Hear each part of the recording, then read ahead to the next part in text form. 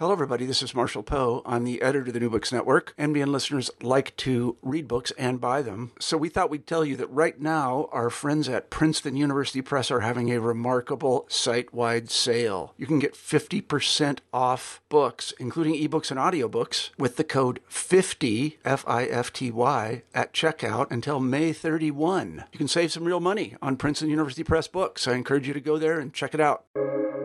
Welcome to the New Books Network. Hi, everyone. Welcome to your podcast, New Books in Economic and Business History. I'm your host, Javier Mejia from Stanford University. And today I have the great pleasure to be with Anna Grishmawa-Bousset. She's a professor at the Department of Political Science here at Stanford, where she's also the director of the Europe Center and a senior fellow at the Freeman Spogli Institute for International Studies. She's the author of Sacred Foundations, The Religious and Medieval Roots of the European State, a book that was just published by Princeton University Press. We're going to be talking today with her about the book and about her career. Hi, Anna. How are you? Fine, thank you. Thank you for having me. I'm very happy to have you here. The first time that I met you, you were in sabbatical there at CAPS up there in the hills at Stanford, and you were precisely working on this manuscript. And so I'm very happy to see the final outcome in a very tangible way. It's all about material culture, isn't it? Right. Let me ask, so before getting to the book, I would like to hear a bit about your career. Why don't you tell us a bit about who you are, where are you from, how did you end up being interested in political science, and then where the interest for medieval history emerged? Tell us a bit about you, please. Sure. So my parents and I immigrated from Poland to the United States when I was 10 years old. And I spent my formative years in Kansas, where my father was a professor at the University of Kansas, and then moved to the East Coast for college. And took these fantastic classes from amazing history professors, especially medieval history professors. But like so many other people, I thought I was going to go into law school. And so I took the LSAT. And a week later, realized that that's the last thing I want to do with my life. And instead, this rapid turnaround and applied for grad schools. And because I'm from Poland, initially my work was very much focusing on sort of the post-communist developments, on how communist successor parties remade themselves into good Democrats, how the post-communist state was built, and how Democratic Party competition influenced that formation.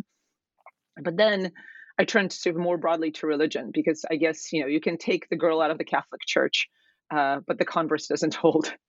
And so I wrote a book about religious influence on contemporary politics and the ways that it was grounded in the formation of national identities and their relationship to the church. And then decided to go back even further historically and take a look at the role of the Catholic Church in the sort of initial formation of state institutions in medieval Europe. And this is where those classes that I took in college from these fantastic professors really sort of came back all these years later and largely informed how I went about doing the study. So how was I'm thinking here that my interaction with historians is not always the easiest one. I feel that sometimes they look at you with some sort of suspicious or of some kind. But how was your experience, like specifically going into medieval studies, right? Which is a community fairly small of people that are very focused on sources, and they're a very specific type of people. How do you feel? Like, do you interact at all with them? How was the experience of getting into those fields? I think I would say two things. One is that you're right. Historians do view social scientists very skeptically. I think they view the idea of broad generalizations as being almost offensive to their craft, which is all about context and nuance and sort of crafting an argument through sort of very specific pieces of evidence assembled very intricately. But on the other hand, I think there's sort of a great deal of sympathy, partly because so many social scientists have been traversing this territory. There are a lot of economic historians like David Cantoni, Noam Yuchman, Van Zanden, Buring, Bosker, these fantastic scholars who've been examining Mark Dincecco, who've been examining historical data that goes back to, in some cases, the 10th century and even earlier, and have been using it to construct social scientific arguments. So I think given this kind of turn in historical political economy, and given the sort of readiness with which social science now uses historical data, I think we're building bridges, willy-nilly, even if I think, what we would consider explanations, historians would consider sort of, unfair teleology. But I think that's still something to. It's an interesting time to be a social scientist interested in history. I would put it that way. Yeah. And I mean, your comments make me think about how this is going to evolve over time. That if eventually we're going to become an independent type of discipline or something where historians and political scientists and economists can live happily. But I want to start to begin our conversation on the book. And before getting into the main argument that you explore, one of what I feel is one of the aims of the book is to bring the conversation of state formation in Europe earlier in time, right? So what it seems to be the dominant approach is one that points out to early modern period when trying to understand the origins of the European or the modern state. And a good part of what you do in the book is trying to say, like, hey, this is much more antique, and it can take place in the early medieval period. And before, again, hearing about the arguments for that, I would like to hear what made you think that was the case. What did you feel that was missing in that literature that require a proper response and spending years writing this book?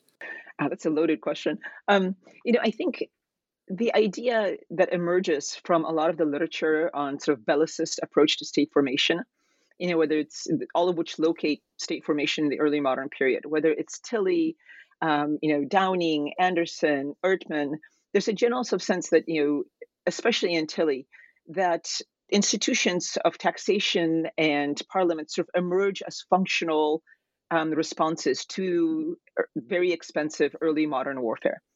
And in this story, and this is something that also, Northern Weingast take up, basically what happens is that you have this very expensive early modern warfare that necessitates some kind of a bargaining over resources between the king and the nobles. And as a result, we have these bargains struck that basically, on one hand, engender parliaments, on the other hand, increase the possibility for the king to get revenue through taxation. But we know for a fact that both taxation and parliaments, A, precede the early modern era. They were around in the 1200s. And B, if this really were the case, then we wouldn't see so many absolutist regimes, right, that didn't rely on parliaments emerge out of the early modern period. So I think there was a sort of a frustration with what seemed to be an incompleteness of at least sort of, the canonical story that we're being told in grad school. And that sort of led me to explore, well, where did these institutions actually come from? And it turns out that both historians and others have written quite a bit about the ways in which these institutions arose much earlier, and they arose not out of as functional responses to the needs of warfare, but as as both sort of as templates from the church and as sort of counsels for the king himself. So your story is one that has two main characters. On the one hand, you have the Catholic Church, and then on the other one, you have the secular rulers, right? Right. You don't try to do a comparative work in the sense of you're not comparing Europe with East Asia or something like that, but it seems that Europe has this very specific particularities in terms of the interaction of these two characters. What were those interactions and or those particularities, right? So Right. one of them seems that it's the fairly early independence between those two powers. Can you say a bit about that? What's this essence that seems to be different between Europe and other processes of state formation in the world? Right. So I think the first thing to note, and I think the first thing that scholars have noted, is that whereas you see large centralized empires, both in China and in the Middle East, in Europe you have an incredibly fragmented landscape of kingdoms, principalities, duchies, bishoprics, all of whom are vying for power. And there's basically no single actor that establishes that kind of hegemonic control that you see, for example, in China. And so that's already, I think, a big difference. And this was sort of taken as basically just a given, so some kind of an exogenous condition that occurred after the collapse of the Roman Empire. But one of the things that I argue in this book is that it's actually quite deliberate. And it's deliberate because the Catholic Church was actually under the thumb of what becomes known as the Holy Roman Empire. Secular rulers would name the popes, they would name bishops, who are incredibly important because they were both royal administrators and spiritual emissaries of the Pope. And in many ways, these secular rulers would control the church. And it's only in the 11th century that the church, basically the papacy, Pope Gregory VII to be exact, begins this process of both centralizing the church within and of really asserting autonomy from without. And once that process gets underway, the papacy gains enormous amounts of power, largely because it has so much wealth and so much human capital and has an organizational reach that no other ruler can have. And as it does so, one of the first things that it does is to try and keep Europe fragmented, right? It doesn't want a large hegemon that would basically act as a counterweight to the papacy, a large hegemon that could basically hold the papacy and the church under its thumb. And so it goes after the Holy Roman Empire. It really fragments that entire area. The Holy Roman Empire doesn't become a single state until basically the 19th century as a result. And so that fragmentation, which is seen as so sort of characteristic of Europe and seen as so unique to Europe, is directly the outcome of this conflict between the church and secular rulers. There are other ways in which Europe is seen as unique. So, for example, the idea of institutions like parliaments, which are assemblies that express both consent and representation, is again unique to Europe. But as I argue in the book, that owes a lot to religious or to church concepts of representation and of sort of binding powers. We also see independent autonomous universities in Europe, almost alone among the other continents. They're not owned by the state. They're not run by the state. And those universities basically arise largely because of the rediscovery of law that the church participates in. And you had this phenomenon where popes and emperors sort of race to charter universities. And so this story of human capital in Europe and the preponderance of universities in the rule of law, again, has a lot to do with sort of the imitation of these earlier church templates and with the kind of rivalry between the church and state in an attempt to basically assert church autonomy. I want to ask you a bit more about that rivalry between church and the secular powers. What were the tools that were used by the church to fight that war, right? Like, how did the Pope maintain or try to keep Europe fragmented? So the church basically relies on three different kinds of weapons. The first of these are purely spiritual weapons. And these are excommunications and interdicts. And it turns out those actually don't work so well. So, the record holder is the Holy Roman Emperor Henry IV, who gets excommunicated 5 times by 3 different popes. But it doesn't prevent him from basically governing for decades and being an incredibly successful emperor. So the popes very quickly find out that excommunications or sort of placing an entire community under interdict simply isn't very effective. So they turn to basically sort of classic secular weapons. They very rarely lead armies themselves. When they do, it almost inevitably ends in disaster in the medieval period. But what they do instead is to build all kinds of alliances and coalitions. And they basically fund wars by proxy. And they fund the depositions of rulers by allied secular kings and princes. So in effect, they basically sort of act as sort of funders and puppet masters for a whole bunch of sort of rulers who are already vying for power with the Holy Roman Empire or with France or with whatever sort of region the Pope seems to favor at the time. And the third set of weapons that work quite well are political crusades. So we think of a crusade as this expedition to the far off east, as a way of regaining Jerusalem and bringing back, Edessa under the fold. But in fact, the modal crusade is a political one, and it's launched against a ruler within Europe that the Pope finds to be disloyal or wayward or somehow, not loyal enough to the Pope. And so these are the three kinds of weapons, the sort of the spiritual ones that don't work so well, the coalitions and alliances that work very well, and the papal crusades. And I'm actually collecting a huge data set right now of all the crusades and the role that the popes, and the sort of the roles that the popes played in basically overturning rulers through the crusades. I'm a bit curious about that, and in general, in the way you speak and you talk about the church and in your book.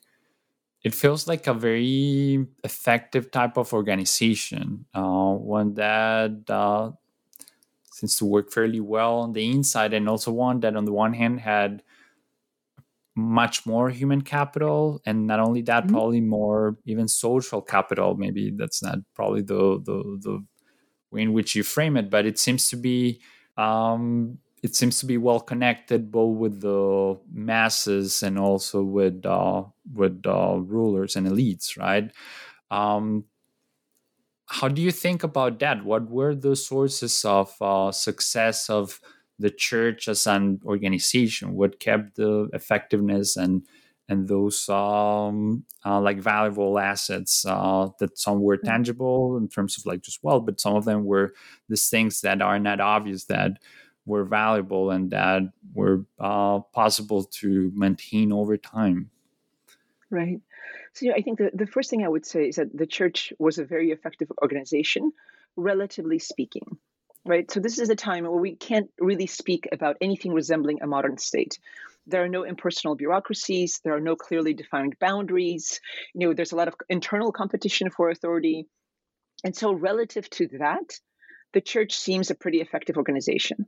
And it's effective partly because of these reforms that Gregory VII introduces in the 11th century that are designed to really sort of impose a hierarchy within the church, sort of purge it of basically all kinds of sort of, ancillary or, basically rent-seeking behavior, to ensure that the church functions as an effective organization that can deploy both its wealth and its human capital sort of, effectively and consistently.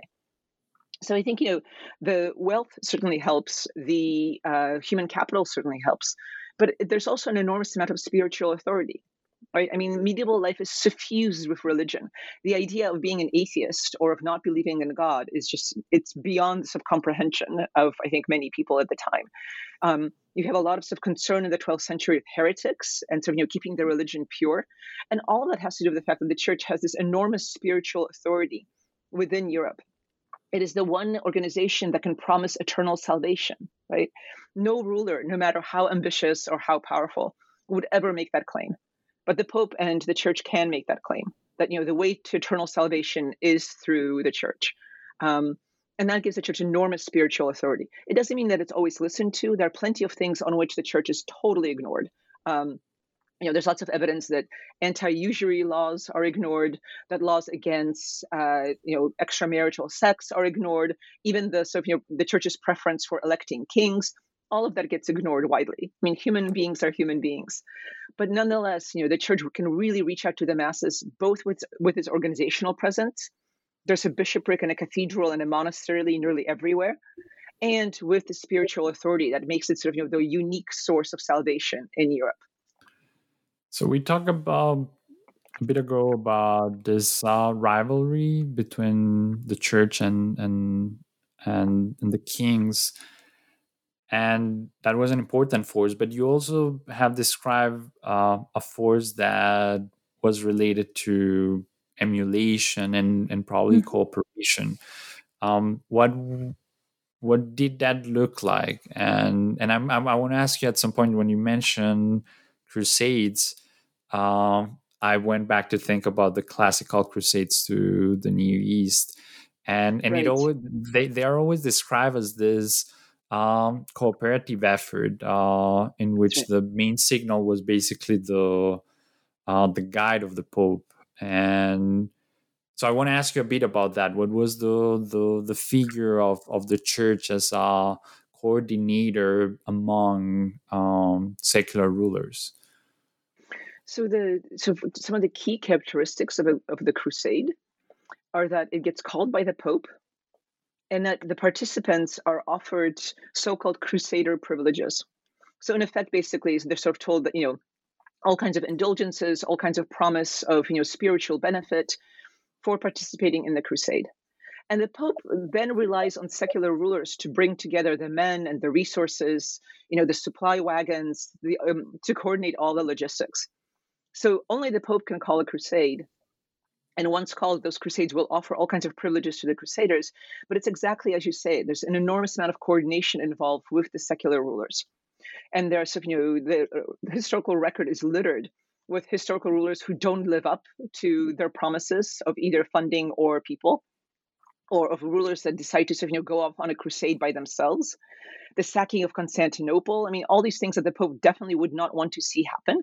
So there's not only just coordination, but there's also a massive principal agent problem where, the Pope can basically ask these rulers, and the rulers will agree to go on a crusade, but he has very little way of controlling what they do once they actually set off, right? And so you have all these incidents of basically massive rent-seeking and sort of, shirking behavior left, right, and center, and the Pope can't do anything about it.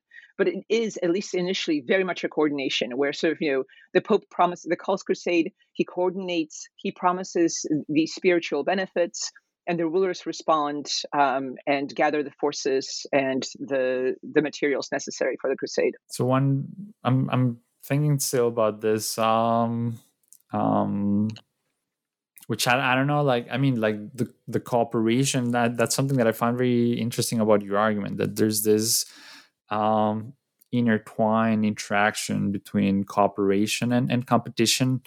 And now I'm thinking about the adoption of practices that were common among the church by secular rulers, and one of the things you mentioned is the adoption of law and decision making rules within secular environments. Can you say a bit about that, please?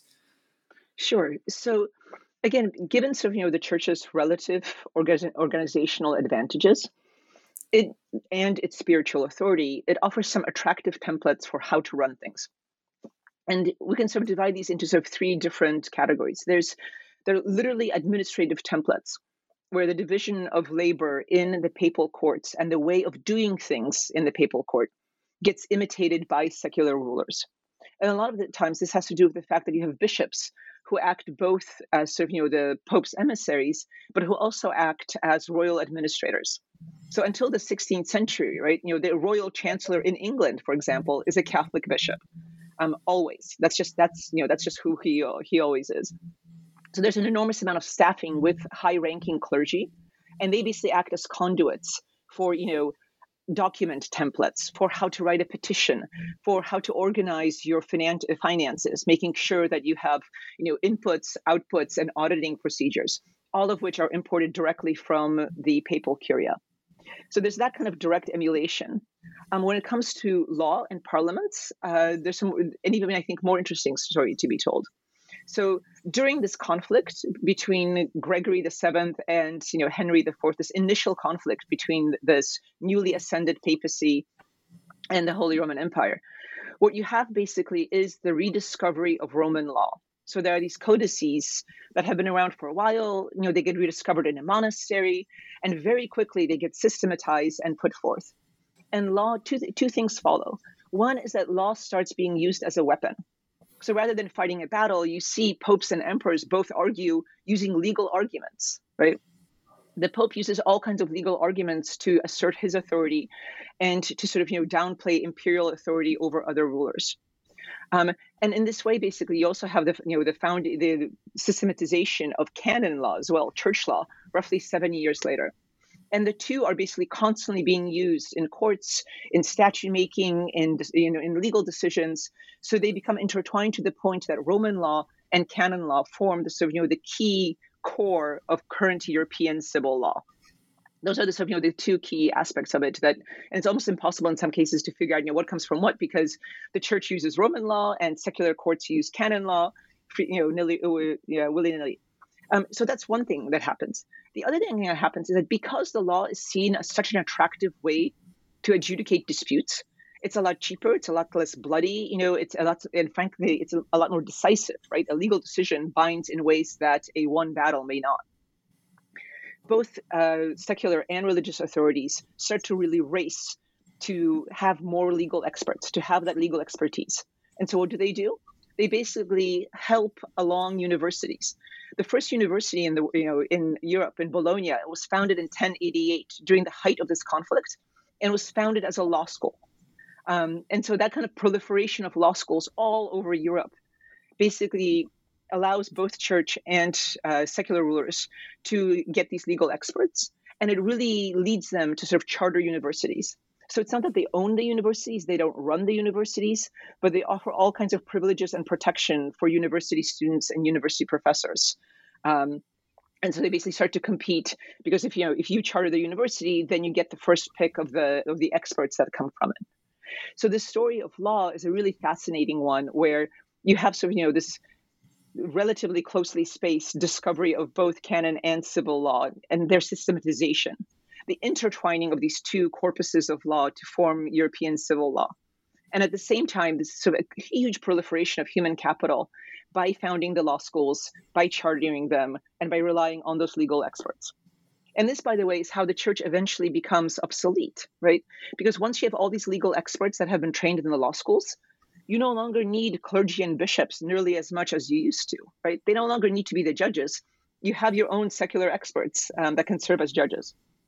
So that, I think, is sort of a fantastic story of how both secular and religious concepts of law intertwined to produce what we now think of as rule of law in Europe.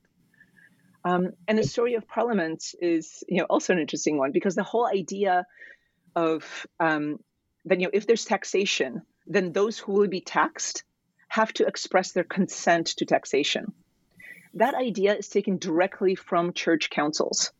The idea of proctorial representation, where a town or an area can send a representative, and that representative can make binding decisions on behalf of the community. That's also taken directly from church councils, because they basically wanted to have clergy come to the councils, but couldn't, of course, host everyone. So they basically would elect representatives. And finally, even the concept of majority rules rather than consent is a church invention. And all of these basically then flow directly from church councils to nascent parliaments, and they flow through the bishops. The bishops in nearly all the countries in Europe have representation in the parliament, and there they insist that the same rule that taxation requires consent be applied in secular parliaments as well. And so this is a clear example of both sort of conceptual borrowing and sort of personal insistence on these rules being enforced. It comes directly from the church. I think it's fascinating, all like that part of your argument, because for someone that does economic history, we're so focused on modernity as well, and human capital accumulation, institutional innovation also seems to be something of the modern world. And you describe like quite extensively how it was not exactly the case, right? So it feels also like a rediscovery of probably different foundations at an economic level, and I love like that element in the book. But I want to ask you. Yeah, go ahead, please. No, I just wanted to mention something. I think there's a huge focus on the culture of growth, and the sort of the Shapley hypothesis, and and Joel Mokyer's work and Deirdre McCloskey's work on the sort of culture of innovation and of sort of discovery and the sort of celebration of human capital in a way. And what's ironic is that this is sort of attributed to both the early modern period and in some versions of this thesis to Protestants, right, and to their individualism, their sort of competitiveness, their sort of different, very different, unmediated relationship to God. But we see all these things already there on the ground in the 12th century and 11th century in medieval Europe. Again, sort of this enormous sort of ferment, this intellectual ferment in the 12th century, and the rediscovery of Aristotle in the 13th, leads basically to this enormous flowering of sort of a culture of inquiry and of research and disputation all of which predates the early modern period by 400 years. And so the Catholic Church is actually sort of, in this version of the argument, right, actually is more favorably, it's not, the Catholic Church isn't opposed, but in fact, it's very sort of favorably situated to support, the growth of human capital, inquiry, research, scientific arguments, and so on. Now that you mentioned the Reformation and Protestantism, how does that fit into your story? It arrives later, but in a certain way is like a direct competition for these spiritual prerogatives that the church had. What's the story there? So, the Reformation basically is kind of the final nail in the coffin, because church influence has already really decreased in the 15th century and the 16th century. The church basically overreaches. And so repeatedly popes overreach. They use their power poorly. The church itself is forced into, Avignon, into basically what's known as the Babylonian captivity. And after that, there's a split within the church where there's both a Roman and an Avignon papacy. And with that split, the Great Schism, you basically see an enormous loss of church power and influence within Europe. And that already is happening in the 14th and early 15th century. So the Reformation, when it takes off, has an interesting relationship to this earlier story of church influence in two ways. One is that it takes off in the Holy Roman Empire, precisely the area where the church was most successful in fragmenting authority. So initially, Luther is protected by his prince, by Frederick, against the emperor, Charles V, who's very much a Catholic. And were it not for the church's earlier success in fragmenting the Holy Roman Empire, the Reformation could not have taken off the way it did. But it did because there are all these small principalities that would protect Protestants against the demands of the Catholic Church to do away with them. So one, the Protestant Reformation really ironically takes off in precisely the lands where the church was earlier was much more successful in fragmenting authority. Secondly, the church responds too late to to the Reformation of the Council of Trent. And it responds so late because it's worried that basically, its own sort of propagation of representation and councils has led to something called conciliarism within the church, which is the idea that councils and assemblies basically trump popes and rulers. And they're worried that if they hold a council that somehow would address the Reformation directly, these people who prize and give primacy to councils would basically run roughshod over the popes. And so its own earlier innovations and its own earlier successes stymie the church's response to the Reformation. And the Reformation largely takes off as successfully as it does because the church is unable to respond to it given these earlier successes, both in promoting fragmentation and in promoting kind of conciliar thinking within its ranks. Let me ask you one question related, I guess, to like the big picture of your argument, and this comes from I guess my own interest in like the Latin world, right? And most of your the core of your argument takes place in like the Germanic world, right? How do these other places in Europe fit into your story, right? I guess that a good part of the Iberian Peninsula was under Muslim control, but what was happening in France, in northern Spain, are they just like outliers? Are they interacted and part of in a peripheral way of the story, or is it just the same part of the story, and we have just like softer type of evidence? So I think they're very much part of the story, and the empirical evidence in the book, controls for the Holy Roman Empire, but it encompasses all of Europe. So we basically have all of Europe divided into 100 by 100 kilometer grid cells from 900 to 1850, with of course huge missing data problems. But these conclusions basically apply to all of Europe. But the story of Spain, for example, is absolutely fascinating because the popes endow, relatively late in the game, endow the Reconquista with crusade privileges, right? And they basically empower Christian rulers to start pushing out the Muslim rulers of Spain, in the name of the church as well. And the fascinating story there is of how, those rulers, especially by the time of Ferdinand and Isabella, actually, gain enormous power within, Spain is relatively centralized by European standards. And those rulers gained so much power that they're able to then start exacting concessions from the papacy and basically saying, actually, we want to continue to name our own bishops. And actually, because we're so important to the survival of Catholicism, we need all kinds of concessions from the papacy regarding taxes and the publication of papal decrees in Spain and so on. And so it's this sort of fantastic story of all these sort of human capital and institutional resources that flow to Spain that are then used to enormously strengthen the Spanish monarchs against the church.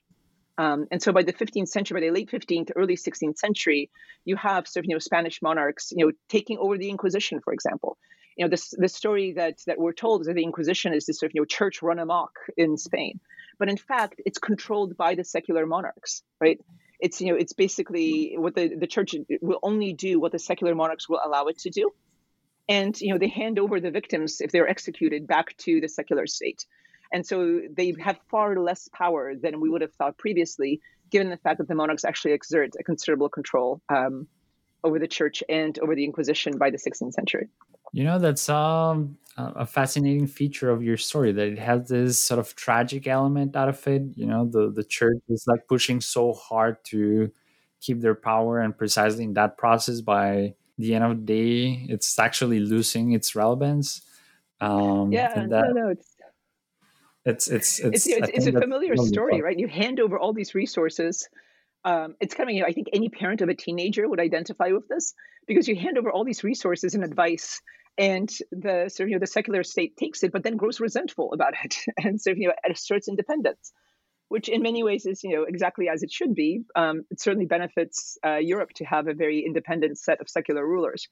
But it doesn't do away with the sort of church influence earlier on and the kind of enormous shaping that it did of church institutions. That's a pretty good analogy. And I would like to get back to, I guess, the beginning of our conversation, but to expand a bit in that direction. So in terms of what are like the big lessons of your story and your book. And I would like to hear about your thoughts as someone who knows very well the contemporary influence of religion and political outcomes. How do you think that these historical roots of the emergence of the state and the influence of religion are insightful to think about the role of religion now? So I'm thinking, for instance, about your expertise in the Soviet bloc and how important it was, the prohibition of religion at some point as part of the communist project, which eventually probably was not as successful in the very long term. And maybe it's because precisely there are these very, very profound roots that are there. How do you think about all these things from a contemporary perspective? Right. So, I don't, excuse me, the book doesn't argue that, we see evidence of some direct influence of the medieval church on contemporary politics. I think I would view this much more as a stage setting, right? So a lot of the sort of familiar institutions, whether direct taxation or parliamentary representation or European civil law, were fundamentally shaped by this earlier medieval church influence. But you have massive border changes, you have massive population shifts, you have several huge wars that totally transform Europe, whether the 40 Years' War or World War I or World War II, right? In ways that sort of basically in many cases create rubble out of what used to be this institutional landscape. But what I do see the influences, I think the sort of the big takeaway that I draw from this is that the most secular of institutions can have religious roots. And what matters is sort of making sure that the religious arguments don't carry primacy in those institutions. But they can nonetheless, religious institutions can nonetheless sort of, secular institutions can have these very religious roots. And that's not necessarily a bad thing. They can be fully functional despite having roots that are not necessarily democracy promoting, or in fact might be antithetical to democracy. So I think the first big takeaway is that sort of the most secular of institutions can have religious roots. And so we ought to be very careful about sort of, casting aspersions on religion and religious authorities, because they might be more helpful in institutional creation than we might think. I think the second big lesson is to sort of, European state formation is taken almost as a truism, right? We all learn Tilly in grad school or come across him as undergrads. We all think this is a canonical story of state formation. And so many scholars have found it wanting in Latin America, in Asia, in Africa, where basically the story doesn't fit. And it turns out that the story doesn't really fit in Europe either. So maybe before sort of, exporting these truisms to other places and being surprised that doesn't fit, we ought to sort of figure out first whether in this canonical case of state formation in Europe, the truisms ever held in the first place. And I think the third sort of big takeaway is that, related to that, is that state formation is incredibly complicated. And it's not just sort of, it's not reducible to just war or just contracts. It's going to look very different in different places. It's going to involve multiple forces and their interaction. And in some cases, it's going to involve this kind of imposition from above. In others, it's going to be sort of, organic bottom-up solutions. There's the impact of colonialism and of natural resources. And so we ought to be very careful about any kind of a monocausal explanation of state formation, either in the modern era or historically. I'm very glad that we're finishing on that note about bringing back complexity in an environment that appreciates so much unicausal, fancy, and sexy stories. So I'm very glad that your book captures that so well. Well, it was very fun talking to you. Thanks a lot for writing such a fascinating book, for taking time to talk to us. I hope to see you soon, Anna. Wonderful. Thank you so much. This is a real pleasure. And see you soon on campus.